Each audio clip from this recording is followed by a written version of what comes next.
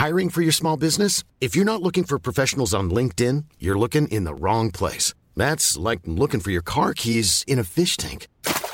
LinkedIn helps you hire professionals you can't find anywhere else, even those who aren't actively searching for a new job but might be open to the perfect role. In a given month, over 70% of LinkedIn users don't even visit other leading job sites. So start looking in the right place. With LinkedIn, you can hire professionals like a professional. Post your free job on linkedin.com/people today. Hey, everyone. Today's guest and co-host is the wonderful Karen Pittman, who you might know from her work on The Morning Show and Just Like That, Yellowstone, and The Americans.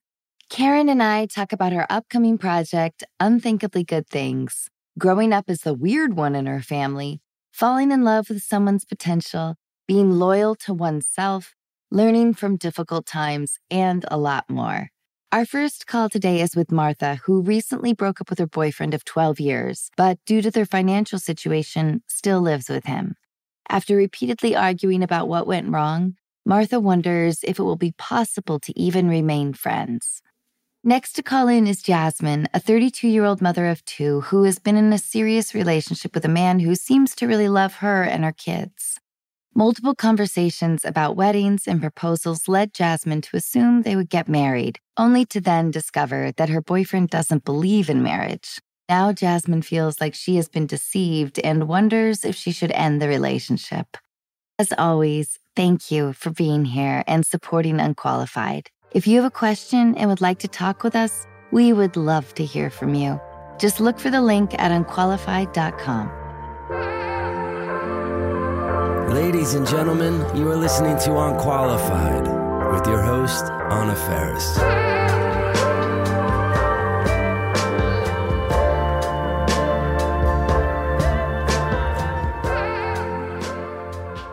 Hi, Karen!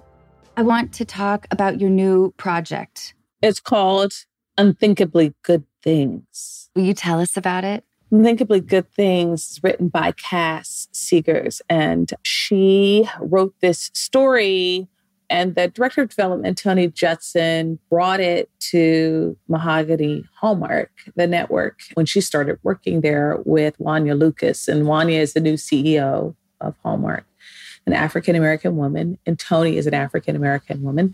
And it was Wanya's idea that they have this 30, 40-year-old brand at Hallmark where they have extended all of these cards and all of this product into the African-American community for decades around family and relationships and love. And she said, why not expand that at the television level and start to create a brand around that for original television programming?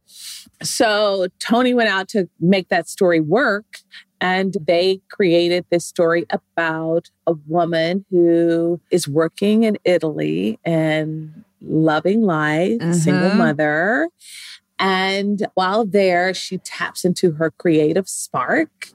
Her friends, who she hasn't seen in a couple of years, decide to come visit her in Italy at the very end of this teaching project she's been doing there. And they obviously are enamored of her life there and are trying to help her figure out how to live her best life, as friends will try to help you do. And adventure ensues. Do your friends in Unbelievably Good Things get jealous of your character? Is there tension there? You know, it's sort of an interesting thing as you have in personalities with your girlfriends. I mean, you're really, really good girlfriends. You can talk about those things with them. But in this story, there's no like friction or jealousy. It really is a true expression of that female friendship, love dynamic that you can experience with women who are just really there for you. They want your 100% best. And sometimes our ideas of who we are get in the way of what we actually need to do in life, how we identify. And I think that's definitely true for African-American women. We think of ourselves as, you know, magical beings, you know, the Black girl magic. Do you know what I mean? And in a lot of ways, that means that we have to withstand supernatural, incredible levels of challenging moments in our lives and fight through them. And sometimes it just means that you surrender and you're vulnerable and you reach out and you ask for love and people are there to give it to you. And so, yeah, those are the characters that I really love to do. Women who look like they have it all figured out, but inside they're just, soft, humans trying to figure this world out. Because I feel like that a lot in my own life. Yes, completely. As an actor, we have to go where the work is. Mm-hmm. So oftentimes I find myself living this nomadic life. And I've had to have a conversation with myself very clearly, but especially in the last 2 or 3 years, about what loneliness is, how to conjugate loneliness in my life, how it's defined.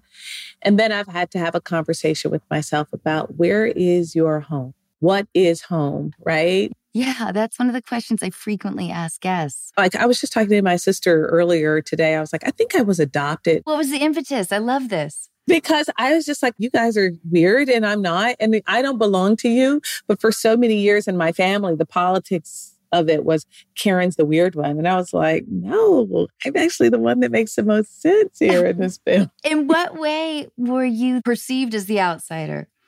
I mean, I was an artist. I was dramatic. And you have 4 siblings. Yeah. So did they pick on you or? I think the reflection of it, my family was, oh, we really love you. We love you. But the thing right above love for me was, but you have to be loyal to family. You have to be loyal to us. And that took precedence over acceptance and what my definition of love was when I was growing up. If you act a certain way, then we'll love you. If you are a certain thing, then we'll love you. But you have to be loyal. It's just in the last decade that I've sort of unraveled that to understand that love doesn't really have a ton of condition on it. First and foremost, I'm loyal to myself. And so now my sister and I can kind of laugh about it. So the conversation earlier today was, you know what, I think I might have been adopted in this family because you guys are so strange. But the truth of the matter is that, I was always the odd egg in my family. Did you feel that way in high school? By the time I got to high school, I had defined it as a benefit. Good. I had defined it as the thing that made me different was the thing that made me exceptional. That's early recognition. It was very early. And for a long time, I never experienced race, Blackness as a negative. I always thought it is part of what makes me exceptional in the world. I just made the assumption, like I've got this thing, because I went to an all-white girls' school, all Catholic, in Nashville. And I just never felt the oppression of, I certainly felt like, oh, this is weird. Why does this skin thing, color thing matter? But my mind didn't process it like it was a negative thing because I never hit a ceiling, right? I was always moving where I wanted to go. I didn't understand that there were doors that I couldn't open because a lot of the doors just opened up for me. So it wasn't until maybe a few years ago, I literally woke up one morning and I was like, oh, I could actually really get hurt. Like I could actually hit a ceiling because of this experience. And I started looking around my life and I was like, oh, that was a place where probably I got stopped, not physically, but stopped financially, stopped, in the things that I wanted to do. Mm-hmm. I think that might have been because I just never put it together. I was talking to my attorney, a guy named John Meggs Jr. And John was like, yeah, it's so interesting that you just figured out a few years ago that you're Black. And I was like, right? Because he was like, I figured that out 16 years old when someone pulled me over and took me out of the car I was driving because they thought it wasn't mine. So anyway, this idea of identity and how you define yourself, I think is a human journey, right? Because you've been on it yourself. What's that been like for you? Ever shifting. I also grew up in a family that didn't believe in therapy. Oh, wow. It wasn't that they didn't believe in it. It's just that it was for other people. Mm-hmm. Ooh, that's a good distinction to make. Yeah. People need it, just we don't. Mm-hmm. All that transcends this whole experience of time and age, race, gender. I think just we're all on this really extraordinary journey of what we call evolution. Yeah. And I do think you get to a certain level with your own understanding of the world and life and self. And you do realize, oh, this is a singular journey. Like everybody is on this journey on their own. You could link up arms with people for a little while on the journey. That's right. My son now is 8. How old is your son? You have a son, right? Yeah, he's 9. My son is 18. He graduated from high school a few weeks ago. Oh, man. He walks around here like he's got a very man energy, but he also has this other energy of, are you going to make me breakfast? What's going on? But there was like a switch, like something happened when he went to prom and then saw him walk across the stage. Something happened where I was like, oh, okay, you got to do your own thing now. Or I don't know. Like, I can't be the mom I was to you literally the minute before you walked across the stage. I have to prepare you in a different way for being an adult. But I do look at myself differently as a woman. I'm like, oh shit, I have an adult child. That must mean I'm older. Do you know what I mean? Even though in my mind, I'm like, I can't believe anybody entrusted me with another human being, much less a child for 18 years.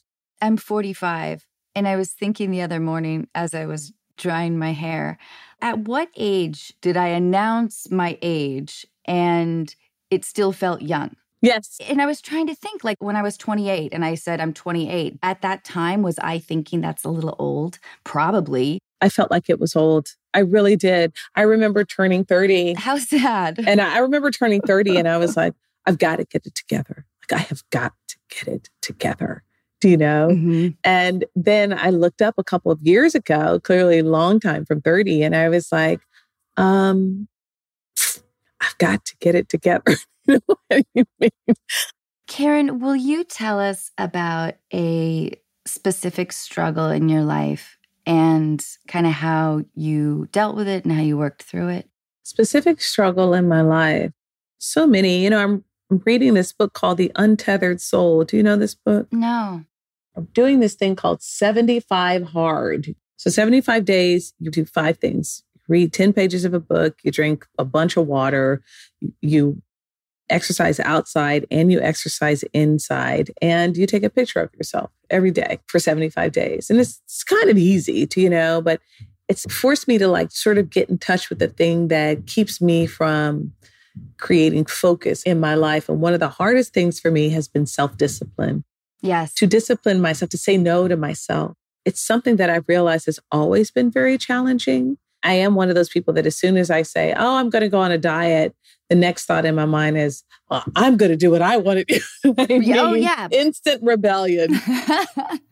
The thing is, if you don't succeed in a day, you have to start back up at day one. Oh, God. All right. I could use a program like this. So anyway, I think I've started over like 10 times. So I think maybe I'm on day 15 at this point. But the guy who started this thing, it took him a year to do 75 days. I like that confession. Karen, will you tell us about early love? Early love. Well, the love of my life was my father. Oh, my father's passed away now. When he died, it was very difficult for me to feel safe in the world, feel protected in the world. How old were you when he passed? When he died, I was in my late 20s. It was very early to lose my father in my life. Yes. And so the loss of his advocacy from the very beginning, my father sort of understood me, you know, and it marked the end of my marriage.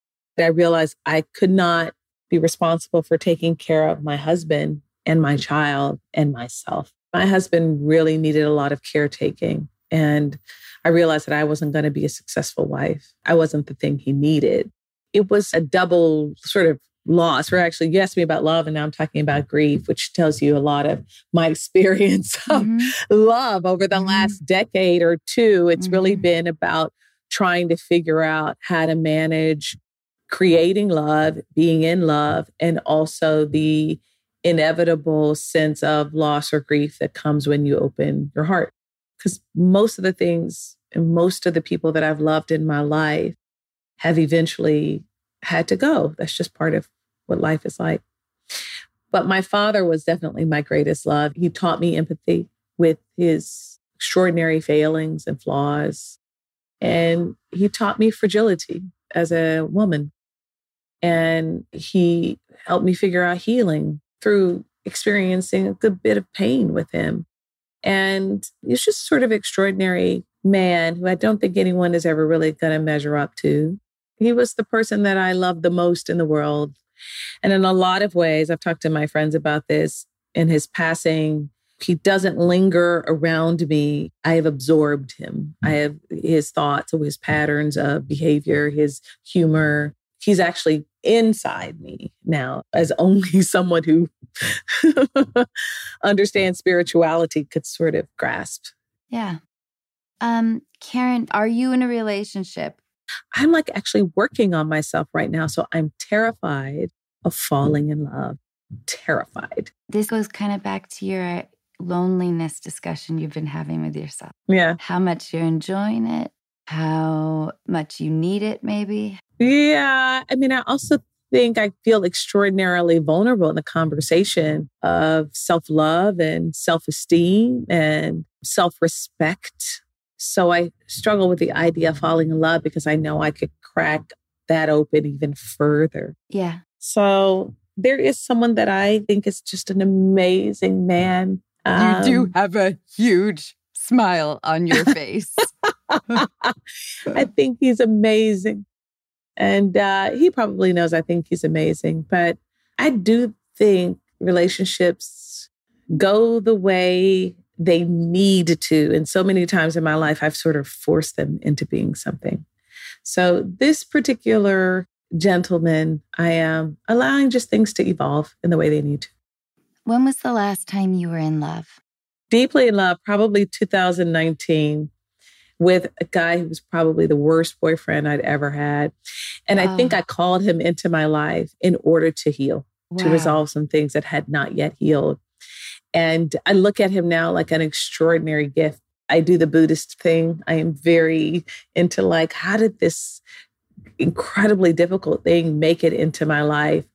And it was to teach me, to evolve me, to get me closer to connection. You're in this relationship. It's heady. It's like passionate. It's awful. It makes you feel like shit. When did you say, hey, get the fuck out of my life, please? It took me a long time. I mean, I have extraordinary patience, but I also, my healer says, Karen, you like a fixer-upper. Yes, you see the potential. I fall in love with the potential of anything, honey. I'm like, oh, that house could be cute though. Yeah. Oh, let's see if we can remake that chair. Like, no, this script will work. It's like, no, honey, some things just don't need you to do that. And I did that with this particular man. I gave him a year and a half to work through the issues that he had no intention of actually resolving. Did he tell you that he did though? Yeah. Oh, for sure. Oh, man.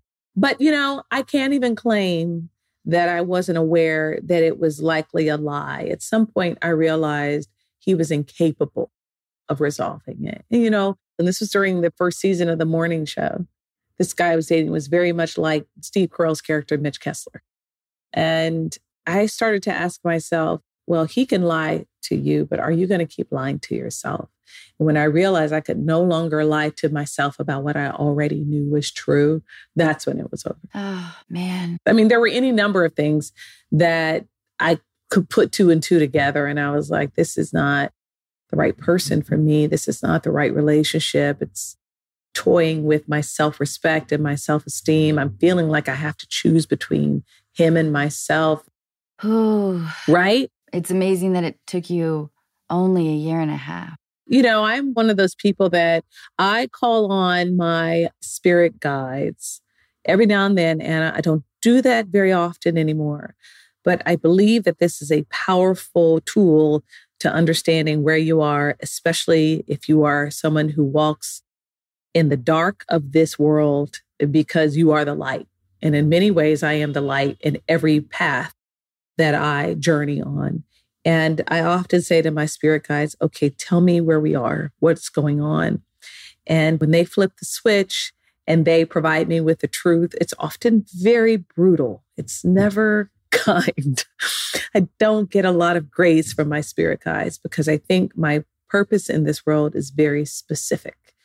So when I was enlightened with the truth about where I was in the relationship, I had no choice but to go in the opposite direction. And that's true for almost every role, every job, every place I go. If I ask for guidance, I get it, and then I'm obedient to that guidance. Does that make sense? Yeah. And oftentimes when we talk with our callers, I'll give them a hypothetical scenario and ask them how it makes them feel in their gut. Like, what's that gut reaction? Is that relief? Is that dread? It's akin to the idea of like almost like physically hearing yourself. I agree. I mean, I don't think that we need other people to tell us what to do or where to go. I think the answer is in us. People usually know. For sure. And I think that that's if you allow yourself to slow down long enough or speed up long enough to hear your own wisdom reaching out to keep you going, then you often have the answer. And then it isn't necessarily the thing you want to hear, but if you're obedient to it, you almost always are much happier. You're more at peace, you're more content. And I think what I found in my life over time is that peace is more important than stimulation, that kind of thing where, I just want to be out and doing and feeling. And I don't want that as much anymore. What I really want is to be able to lean back. And when I do rest, it's actual rest. Do you know what I mean? Yes. That takes discipline too. Oh, for sure. Quality sleep is essential. That's why the Sleep Number Smart Bed is designed for your ever-evolving sleep needs. Need a bed that's firmer or softer on either side? Helps you sleep at a comfortable temperature? Sleep Number Smart Beds let you individualize your comfort, so you sleep better together. J.D. Power ranks Sleep Number number 1 in customer satisfaction with mattresses purchased in-store. And now, save 40% on the Sleep Number Limited Edition Smart Bed for a limited time. For J.D. Power 2023 award information, visit jdpower.com/awards. Only at Sleep Number stores or sleepnumber.com. I'm Sandra, and I'm just the professional your small business was looking for. But you didn't hire me because you didn't use LinkedIn Jobs. LinkedIn has professionals you can't find anywhere else, including those who aren't actively looking for a new job, but might be open to the perfect role, like me. In a given month, over 70% of LinkedIn users don't visit other leading job sites. So if you're not looking on LinkedIn, you'll miss out on great candidates like Sandra. Start hiring professionals like a professional. Post your free job on linkedin.com/people today.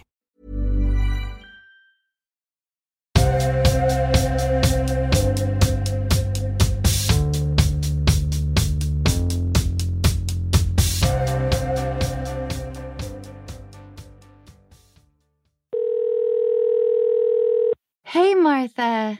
Hi. I'm here with Karen Pittman, who is just lovely. Will you tell us what's going on?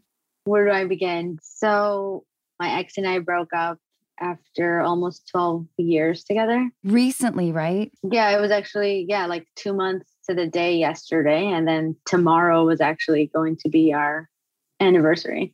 So it's been like a whirlwind of feelings even now, because unfortunately we still have to live together because, logistically our lease literally just renewed in May. I've been in this. I ended up marrying the dude I wanted to break up with over a lease. Oh no. Yeah. No. I will not. That's my style. She doubled downs on it. She's like, I'm going to double down. Yeah, it turned out to be a lot more expensive than breaking a lease. Right, exactly. You're in the right place, Martha. You are in the right place. I'm glad you understand. So yeah, it's just been like a weird thing ever since. I feel like for me, it's been a long time coming, like it's been even years, maybe feeling like maybe this isn't it.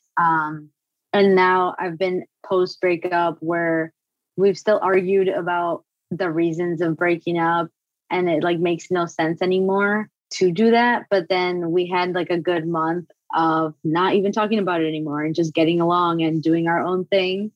But then last night we had another argument, and I guess it's just like, it's weird, obviously. So, okay, when you say that you wanted to break up, why? I guess that's like part of my question. I almost would love to be able to figure it out. I know that's maybe a lot to ask of myself, but I feel like for the most part, falling out of love was what happened. Because I feel like I still love him as a person. Sure. And I wish him the best and all. But I guess for a long time, we really didn't have like the connection of like just that connection that you need to have with someone, even intimately. Like, I feel like we've been friends for a long time now. So he's confused as to why you guys broke up, and he doesn't want to be broken up. Is that right? No, we mutually agreed on it, but somehow we still end up arguing about it. Like, he literally just told me last night that he told someone that he broke up with me. And I was like, no, it was mutual. So I feel like this shouldn't matter to me anymore, but it does bother me that he thinks he had an upper hand. And I feel like that's how it's been our whole relationship.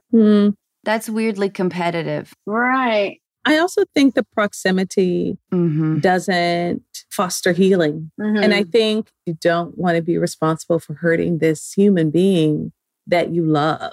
So the question is, how do I manage taking care of myself and continuing to keep this incredible human being who has to be around me that I still really care about, but probably the days of romantic love are behind us, but I still love him. I still care about him and have to figure out how to make this thing work. Yeah. There's no way to unravel him living with you at this point. Is there any way to be proactive in that realm, like financially on either end? I feel like I've been really trying to get out of this and he hasn't. Yeah. It's been a whole thing, you know, like like a workman's comp case. So he wasn't working since 2020. Oh. He was diagnosed with severe depression earlier this year. So it made me feel even worse. Yeah. About doing anything. So that's why I never brought it up. And when he brought it up once, like he did, you know, went to see a psychiatrist of like, oh, I think it's my environment that's doing, you know, that I have depression. It made me feel like, okay, so I'm to blame for it, even though I've been the caretaker all along. I've had that experience too, where I had to leave in order to get some peace. More than just peace, it's just even hear your own mind thinking. Do you know what I mean? Yeah. Does he pay half of the rent? How does that work? Yes, we basically split everything the whole time. Okay. So when there's a move, it'll be you. Yeah. And he probably won't be able to afford the entirety of the rent. Right. So that's, totally his problem. Like, it's hard to begin with financially for both of us because right now it's like if you break a lease, you have to pay more than just. So I can't just leave yet. And I'm trying to, like at least have my half of like whether, you know, if we're breaking the lease or somebody else is moving in, still have to figure all that out. But I guess it's just like, I feel like attached in more way of like loving this person. And I have days where I'm okay. And then I have the days where I think of like, I don't know, was this a mistake or am I right to feel like I felt like a caretaker? And maybe that's why the other side of the love is gone. Like I love him as a person, but maybe not as a partner or not attracted to him in that way anymore. What's been the shift in the 2 months? Has it gotten better? Are you guys intimate with each other? Like, has there been a shift at all towards a roommate situation? To me, that feels like the only practical goal for right now, in like a month from now, that you guys treat each other much more like roommates. And in 2 months, you have a set of rules and you don't fight over like your breakup. You fight over like the garbage, you know, whatever, not being taken out. True. You know what I mean? Like normal roommates, you each are able to bring home dates. That is my goal for you. Yeah. I feel like, it was pretty much a roommate shift, but then last night was what changed it. Why? Like, I guess just because he decided to ask if my brother hates him and if I hate him. And it's just like, no. He's really needy right now. He's really scared of losing you and he's proud and he's feeling really low. Yeah. He's in a place where you can't fix him. And you feel really guilty about that. But I also feel like, Martha, you haven't really emotionally let go. Is that right? I guess not. Yeah. So I think first, it feels like you need to tell yourself in whatever way, create whatever you need to do for you to close it, for you to create healing for yourself. Because I feel like part of the conversation that we're having is like, it's over. But there's something about your energy which makes me feel like actually it's not over for Martha. You might be right, Karen. You might be right. Maybe I'm just living my past. Right. I just feel like somewhere in Martha, it sounds like she's still processing whether or not it's over. And I think when you create the closure and the resolution for yourself, then the logistics, the money, all of that is going to fall into place. Yeah. Like, I feel like I started working on the financial part. Like, I have a full-time now job. But I'm talking about you though, Martha. I'm talking about your emotional connection. No, yeah. I feel like I was there right away. And then I kind of started thinking too much about it. But I think it is because I'm still here. Like, it's hard to really detach when like my body still physically has to come here every day. What's 12 years? Yeah, exactly. And I guess I wish it was easier, but yeah, like 12 years is a long time to just be like done. And that's your friend. Yeah. I feel like in your mind, when you're ready to switch it out, the switch gets flipped. Anna and I were just talking about it. When you start telling yourself the thing that makes sense to you, the truth, what really has happened and what's happening, it's going to be hard to be swayed by that conversation of, oh, I broke up with you. Or it don't matter who broke up with who, we're broken up. Right. This is what it is now. Or we're not broken up. We're actually love each other a lot and we're going to figure out how to work this through. But it's going to be a while before we get there. So what does this world look like while we transition into a space where we can figure it out, right? How do we make that transition? I feel like it starts with you first. The transition starts with you. Well, also, Martha, I keep going back to my first marriage. We never talked about kids. We never talked about the future. I didn't want to get married. So I'm just wondering where you guys are at. Like, because I think you opened up this conversation by telling us that you've been thinking about breaking up for a long time. And, you know, I always think about like our big decisive moments, at least from my experience, start out as a little tiny seed in the back of your brain. Yeah. So I'm just wondering how long you guys have been in this limbo. If you guys talk about marriage, the future, or ahead in the past, at least. Yeah, we did. We talked about it. That's why we decided to move in together in the first place, which we were living together, or we've been living together for 8 years. And we never, or at least me, I never wanted to get married. And so he was okay with that. But we did talk about like, you know, being together and having kids and a family and everything. But it was until the past year, he did admit like he just didn't know if he wanted to have kids with me. With you? Yeah, I think that was in February, actually, after his like hospitalization and stuff. Oh, that must have hurt. Right. Yeah. So I guess we went through all that, like the whole hospitalization thing for him, for his depression. And then like I was obviously the one there. I was obviously the one that took him and the one there for him. So then once he came out and said those things, like accusatory things to me of like, I basically haven't done enough. That was hard. Yeah. Yeah. Like I've been with him with all the hard stuff. Like his mom passed in 2016. So we've been through a lot. Even though I had felt maybe the loss of like attraction to him, I haven't lost like the love. Yeah. And that's what I feel like very conflicted about. Yeah. But you know what is hard is that he's not loving you well. Right. It's like we both feel that way, thinking about each other, right? Like we aren't getting what we need from each other. It sounds like you do love him well, and he is not in a place where he receives it well. Yeah, that's true. From everything that I know from like of his upbringing and stuff, I know like we both have, you know, our childhood trauma that we're still trying to work through. 12 years is a really long time. How long have you known in those 12 years, though? I need a little bit more from this relationship. I guess I started feeling that maybe like more like 2 or 3 years ago. 2 or 3 years ago.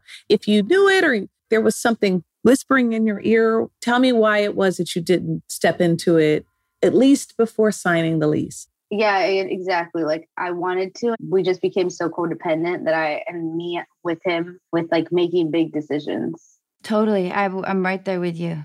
Yep. Every time we had the breakup conversation, which started last year, and then with the whole lease thing, like, even though inside I knew that maybe it's best to just like end it now, I had somewhat like of hope. And, you know, he would agree, like we would work on it. So when it came to renewing the lease, I tried to say something. I don't remember if I did, but I had it in my head. I remember like, If we already talked about breaking up like 2 or 3 times, we should probably do it before we tie ourselves up, financially in each other another year. Right. Yeah. So then I didn't say anything, and then I don't like what he said about the kids and you. I don't know why that kind of lash out is necessary.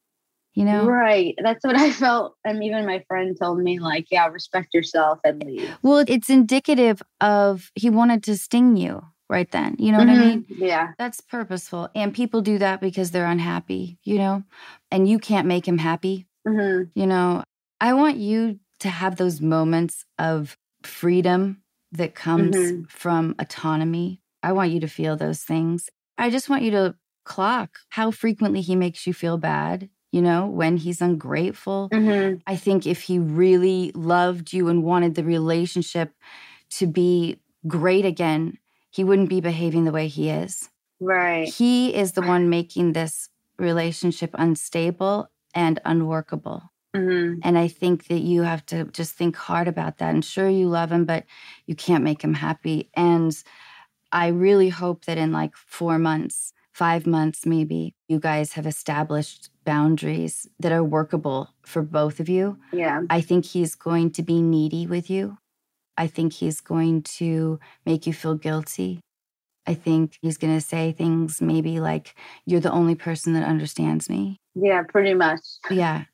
And how could you leave me? But I also think it's important to feel empowered in choosing yourself. Yes. It's okay for you to choose you. Yeah. It really is. Yeah. And, the challenge for that is that he's in a vulnerable position. You too, because you care about him, can be easily manipulated into thinking that choosing you, your financial stability, your emotional stability is selfish. And it is not. Yeah. It is wisdom. It's grace. If you can't help him heal and he's the only person who can do it, you trying to shore up a relationship is not going to make him better, right? Right. Not for you, not for him. So I am 100% behind what Anna said. And I also want to say, really start to shore up your sense of self for you. Find out how you can maneuver into a more powerful position. Hey, we need to find an answer to how to live emotionally safely with each other while we transition to the next phase of our relationship. Yeah. How do we get there? How are we going to do it? I do think that the more you feel empowered and the more you step into your own wisdom about where you need to be and what you need to do for the next 12 years, it's going to challenge him a little. Martha, this is part of a journey, and there isn't a right or wrong decision. Whatever happens, you'll learn from it. Yeah, I have felt excited for a long time. Good. For the other, like moving forward on by myself, having my own stuff. I have the days of feeling guilty, but now, I don't know, talking about it. Yeah. God, we beat ourselves up. Don't feel guilty about it. You can do it. You're able. I have a feeling about you. I see you can do it. You feel very strong to me, but just need to put those shoulders back and do it. Yeah. You can do it. Yeah. Martha, I'm thinking about you. Thank you so much. Like, no, truly, I'm like, memories were flooding through. I'm sure. I know. I feel like a lot of us have been there. We just don't talk about it ever. All of us. But I've been there too. They're not awful people. They're wonderful people. Right. You just can't make an unhappy person happy, and you got to protect yourself. Yeah. And just like Karen said, you're strong and good. You're a wonderful person. Thank you. Will you please be in touch, Martha? Yes, I will. Thanks so much, Martha. Bye, Martha. Bye. Bye. Thank you so much.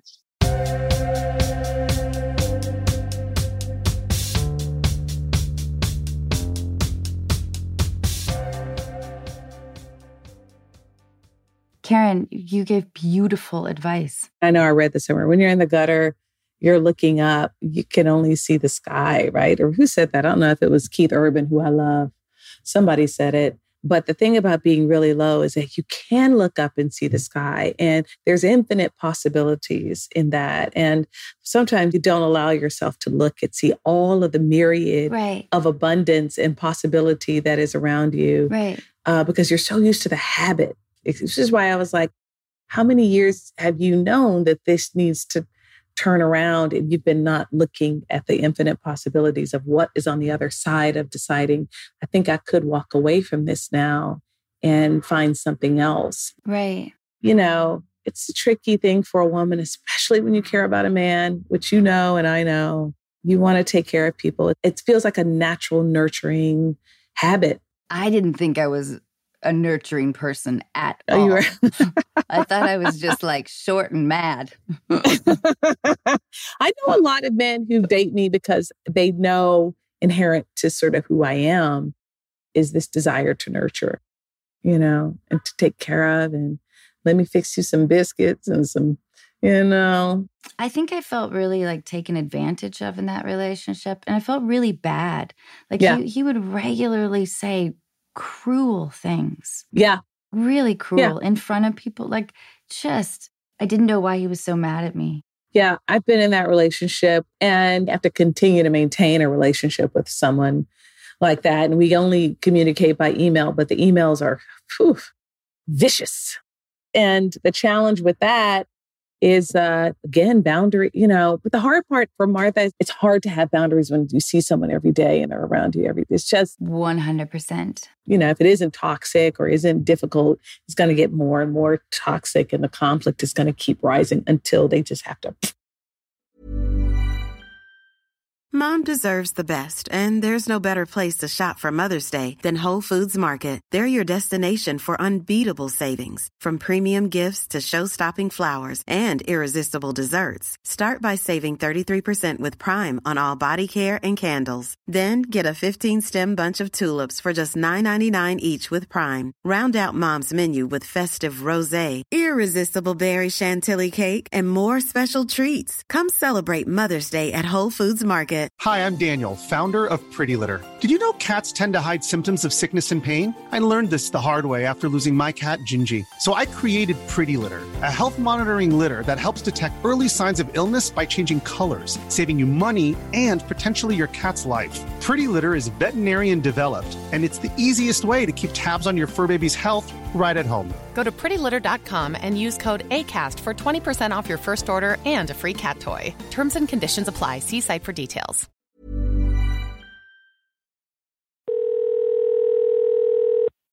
Jasmine, thank you so much for your letter. You're here with the lovely Karen Pittman. Hi, Jasmine. Hi. Jasmine, will you tell us what's going on? Yeah, so I wrote in the heat of my heartbreak, honestly, is what it is. I've been with my boyfriend for 4.5 years. We actually do live together. I have 2 kids from a previous relationship marriage, actually.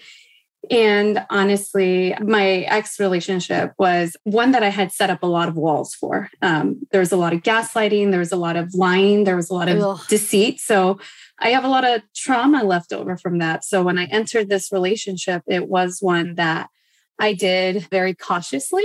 And I spoke about openly what my past traumas were and what a lot of my triggers are. Wow, Jasmine, you have all the language. You definitely have done some work on yourself. I'm constantly working on myself, and it's really important to me. It's actually the deal breaker for me, making sure that that boundary is respected in my life. And so 2 things came out of this. The last 4 years, I was under the assumption that one day we would get married. Between all the different social medias, when I was on Facebook or when I was on Instagram, he would send me cute little posts and pictures of other people's engagements or other people's wedding photos. And it's so cute. Like, that's the perfect spot for like a wedding. Isn't that cute? Or like perfect, like proposal spot.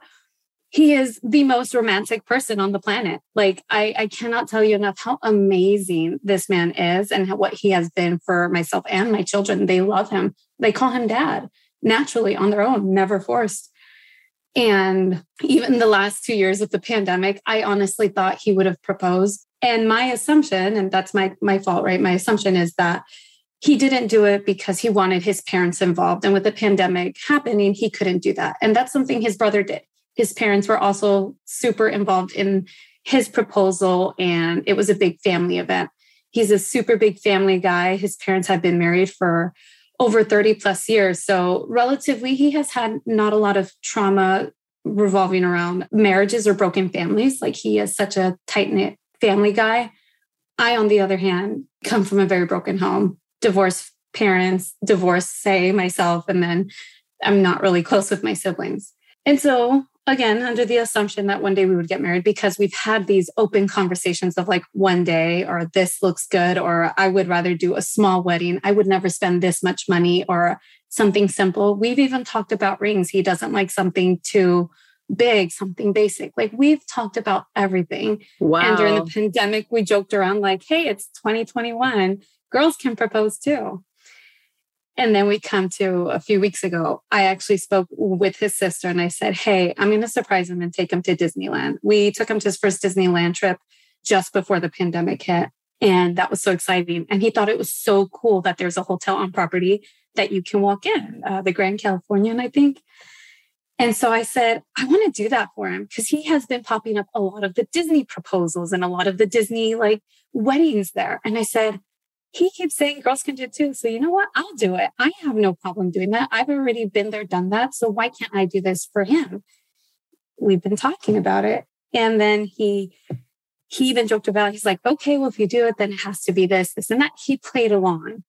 And so I brought it up again saying, hey, like, so if I do this, you can't say no. And the only way you can say no is if you turn around and propose yourself, right? Because we've talked about this for way too long.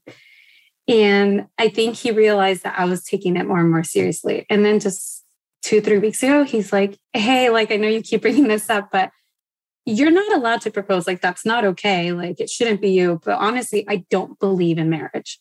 And then he drops this. He's like, I know we've talked about it, but like, I honestly don't believe in marriage. Like, I've never believed in it. You can talk to my brother. I've never believed in it. I don't see, like, what's the point? Like, what's the big deal of having a piece of paper? You can talk to my brother. His brother and I grew up. He and I are actually friends. It's how we met at his brother's wedding. That's where we reconnected. I've actually known his family my entire life. And so that's why I felt very comfortable going into the relationship, because I knew him and his family. Otherwise, I was on dating apps and I would just swipe left and right. I was having fun, but never introduced anybody to my kids. Kept that side of my life super private. I never intended to find a relationship because I figured not now. And then he pursued me and he waited for me, actually. So this was like a bombshell. What happened after he told you? I didn't talk to him for 4 days. I shut down and he's like, hey, so like, what's going on? What do we need to do to fix this? And he said, I don't know. I was very just like stoic. And I just kind of just sat there and listened. And he kind of broke things down. My understanding is his previous relationship before mine, he and I were both in 6-year-long relationships. And we were both single for him for about 2 years, me for about 1.5 years before we actually started dating. And I always knew that him and his ex-girlfriend had broken off because she cheated on him on 2 separate occasions and broke up because of that 2 times. And what I didn't know, and this is what he came and told me and what I've kind of pieced together, is that I don't know if his issue with marriage comes from this or from before then, but I guess he had a friend that he had spoken to about that situation. And before they got back together, his friend had advised him saying, that doesn't sound like a healthy thing for you to do. You probably shouldn't do this. I think she's just doing something to be comfortable and it's not going to have a good ending. And he hasn't talked to that friend since because she was right. And I think he felt embarrassed and ashamed that she was right and he didn't heed her advice. So he's 29. I wonder if he's trying to work things out in his head, like he's trying to buy time before fully committing. Because otherwise, it seems like you have a strong relationship. I mean, it's not wrong in the sense that I get it. I think he's definitely grown up fast because of my situation, which he knew I had kids. He knew that it meant this isn't going to be a joke relationship. This isn't something to just have fun with. We knew it would be something serious.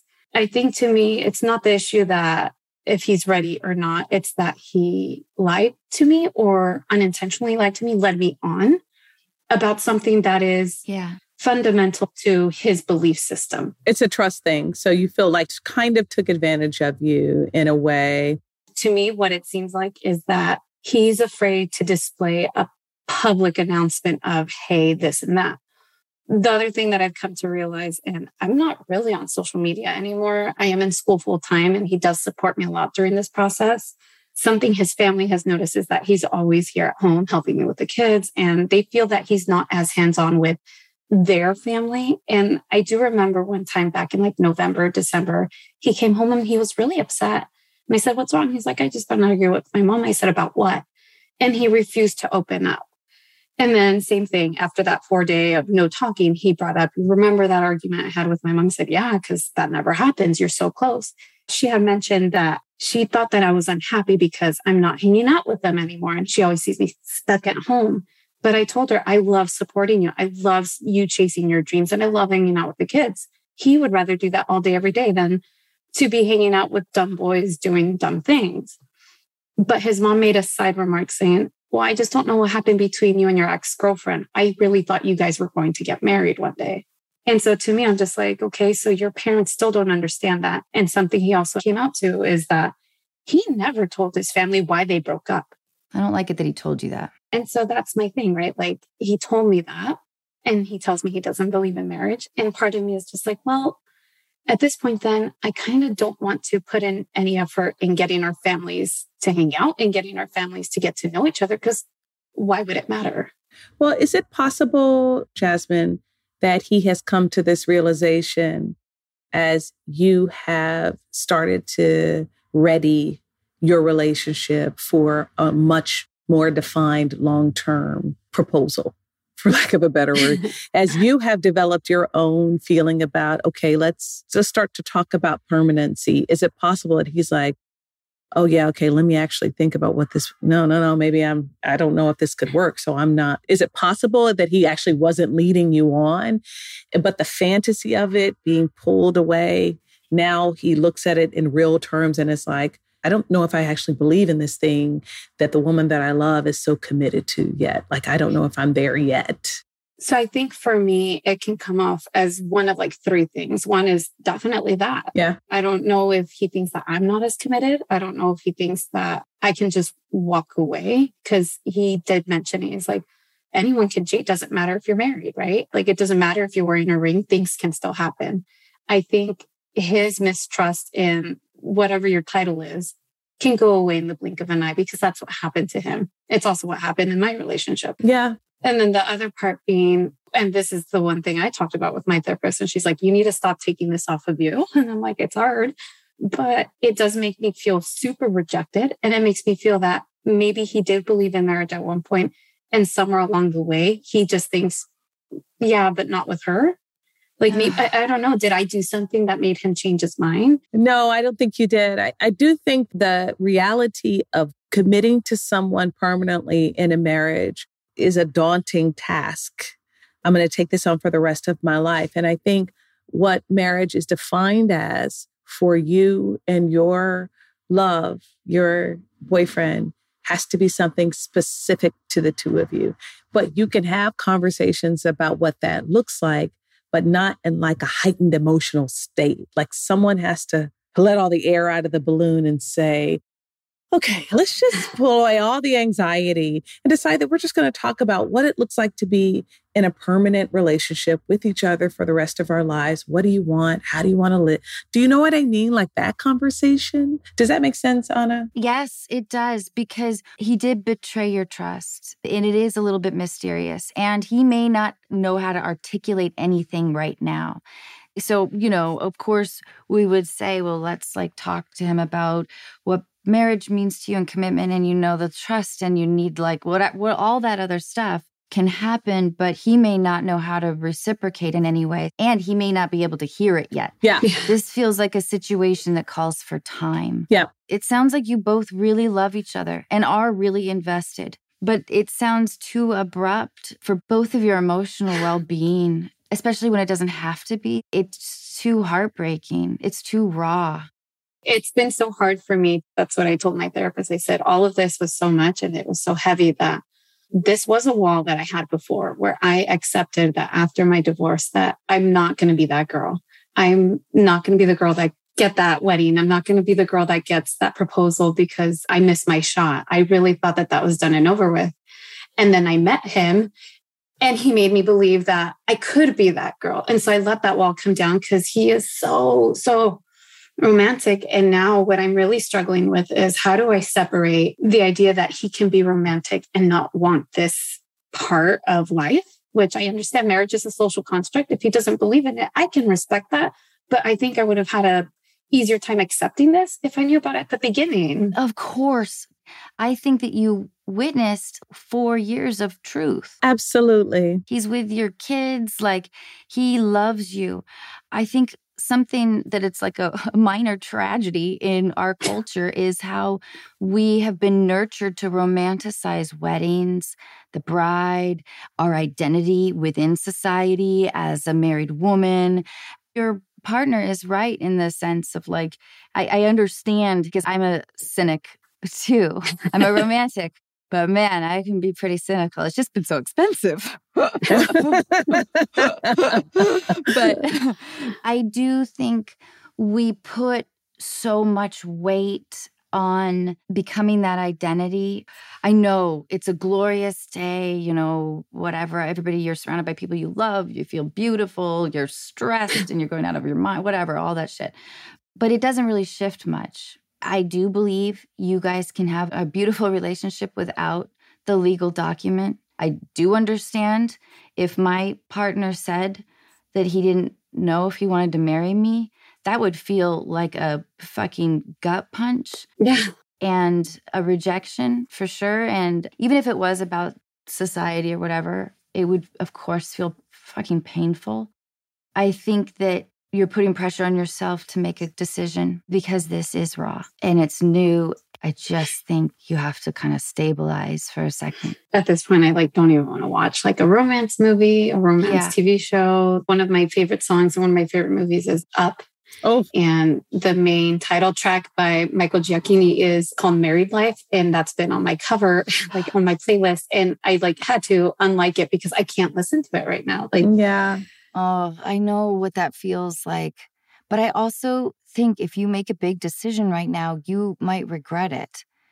It does sound like he's still figuring things out and he has some voices in his ear that might not be helping.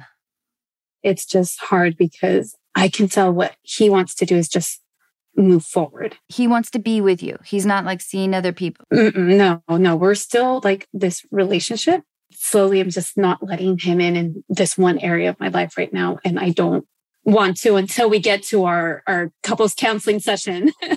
That is so valid. I want to agree with you, Anna, that it's valid. But I also have been married and I also have 2 children. And I know what it's like, maybe you know this too, Anna, to look into the face of your child and know that you created some pain for them. And you cannot believe that shit didn't work out like you thought it was going to work out. And it's very hard to forgive yourself for having failed in that way. And I totally get it. That wall going right, but I cannot fucking make that mistake again, dude.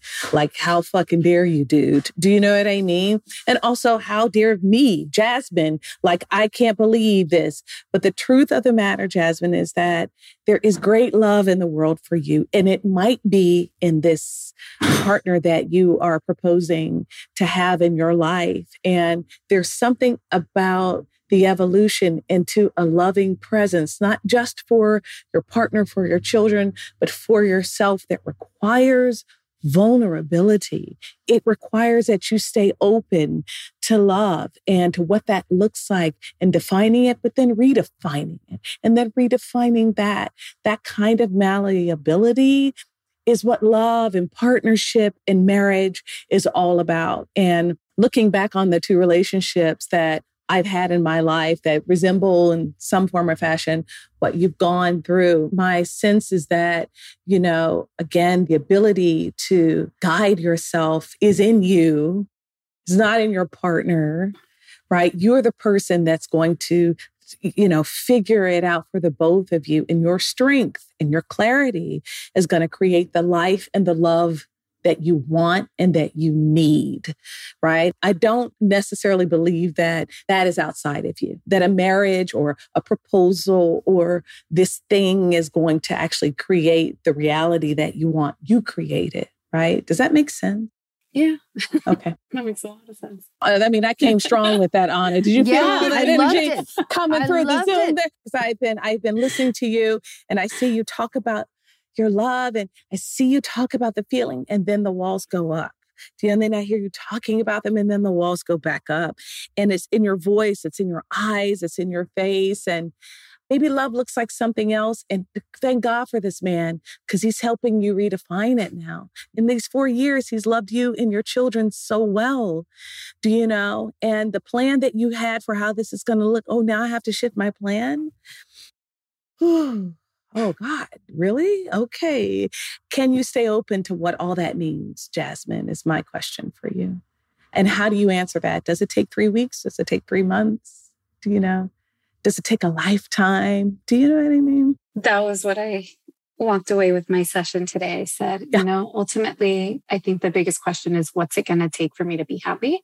And I think definitely time, because I can't force him to change his mind. That's not my goal. Because at this point, if I were to say, I need him to marry me to be happy, that's not the honest truth. Because at this point, I don't even want that. I don't even want him to consider changing his mind or proposing on the off chance that he's only doing it to appease me, because that's exactly what my ex-husband would do. He'd do whatever it would take to make me happy for the now, but then 3 weeks later, go back into old habits still be true to who he was and not to the person that I needed in my life. Yep. We know this relationship. We were talking about it earlier.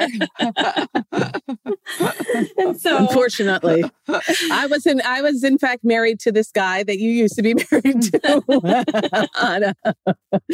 Yes, I know this guy. He's wearing a different pair of pants, but he has been in my life as well. So we've only had 3 times where maybe we got into like they're not even arguments. He's been so good. He puts in the effort.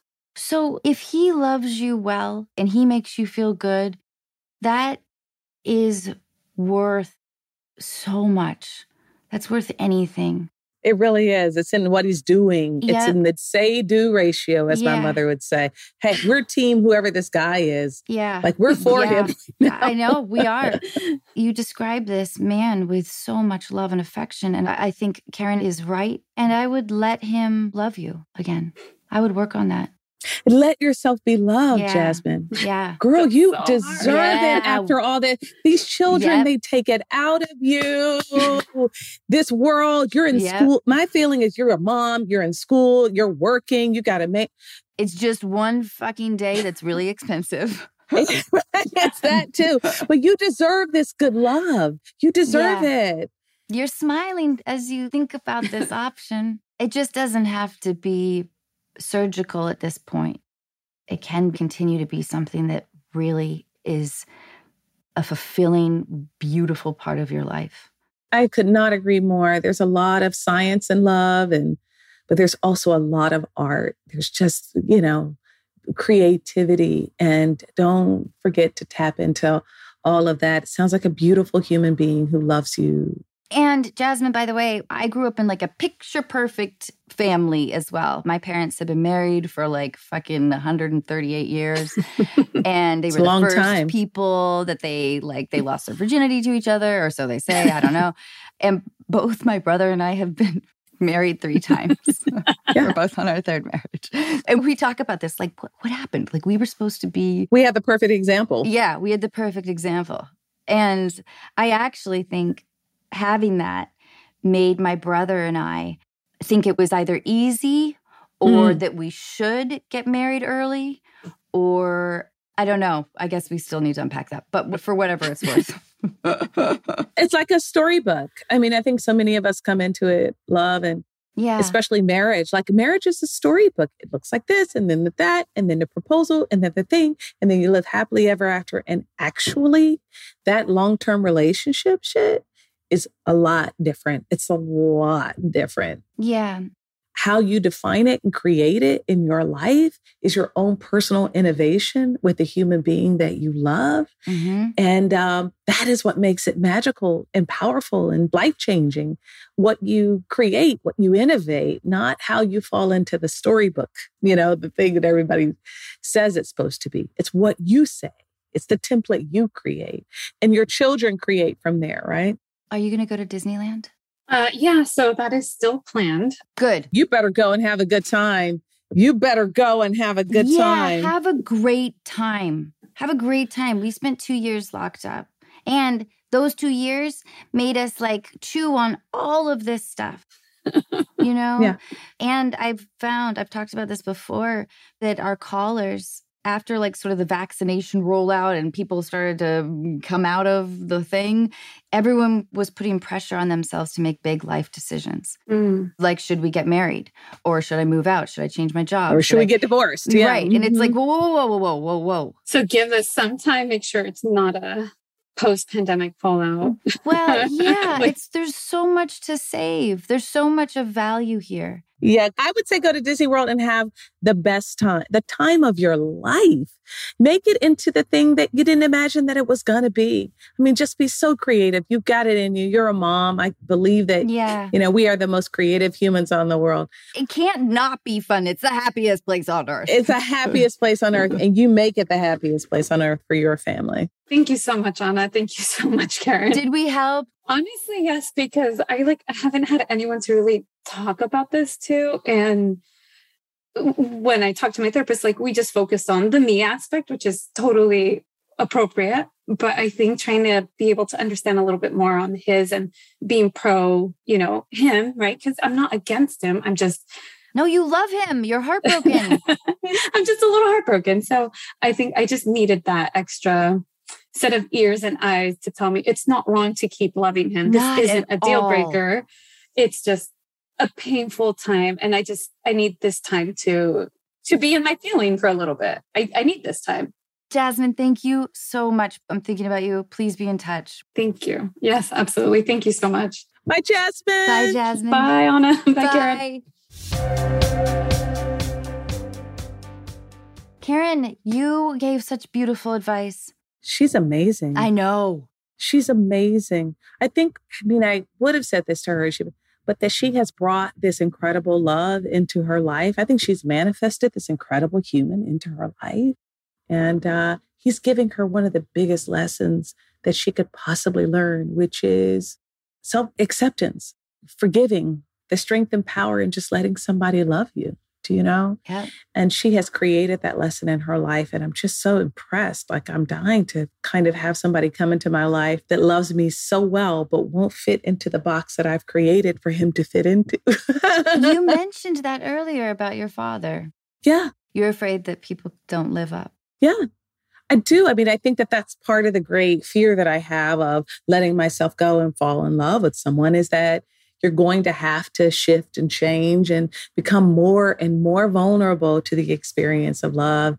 And it's just, you got to be ready for that in a lot of ways. And I think the amount of time it's going to take is not in the full definition of letting him be who he is or coming to the understanding that it's okay to get married. It's her allowing him to love her like she is. Just let yourself be loved. Mm-hmm. Yes. I'm actually talking to myself now, Hannah. Yeah. Oh, man. It's the best advice in the world, though. Let yourself be loved. To myself. But it's so hard to take. It's so hard, especially if you've been hurt. Mm-hmm. Oh, my gosh. The walls that we walk into over and over again because people say they're going to do what they're going to do and then they don't do it. Karen, before I let you go, do you have advice for raising a teenage boy? Yes. One of the good pieces of advice that I got was my son's teenage years were really a challenge for me. And I think that the years were difficult because when I was my son's age, 11, 12, 13, was when my parents sort of emotionally let go. And I felt at sea. I felt like I was by myself a little bit. So when my son got to that age, I did not have the tools, the resources to sort of stay latched onto him. I just kind of was letting him go until a therapist said to me, you're letting him go, but it may be that he needs you even more, at this age, right? So I remember, very specifically deciding he's going to push hard on me to step back. And, because obviously you're becoming a young man, you need to delineate from your mother and from your parents in general. But I'm going to make sure that he knows I'm still here for him. And it really, first of all, shifted me into being a much better mother for my daughter, who has had a much more difficult experience of puberty because she went through it in the pandemic where she didn't have her friends around her. But also it made our relationship stronger because he knew I could withstand the difficulty. Like a challenge came up, mom is still going to be right there for me. I can still talk through anything with mom. And I think he feels like that to this day, I love that. That's wonderful. So stick around, be available. Don't back off just because he says, respect boundaries, but. I like that. That's really good advice because I could totally see myself being like, oh yeah, okay, we're going to be gone for like 2 weeks. So just take care of the house. or, constantly, teenage boys, take a shower. Dude, take a shower. Dude, let me show you how to wash your own clothes because I cannot wash your stinky clothes. I know. Anymore.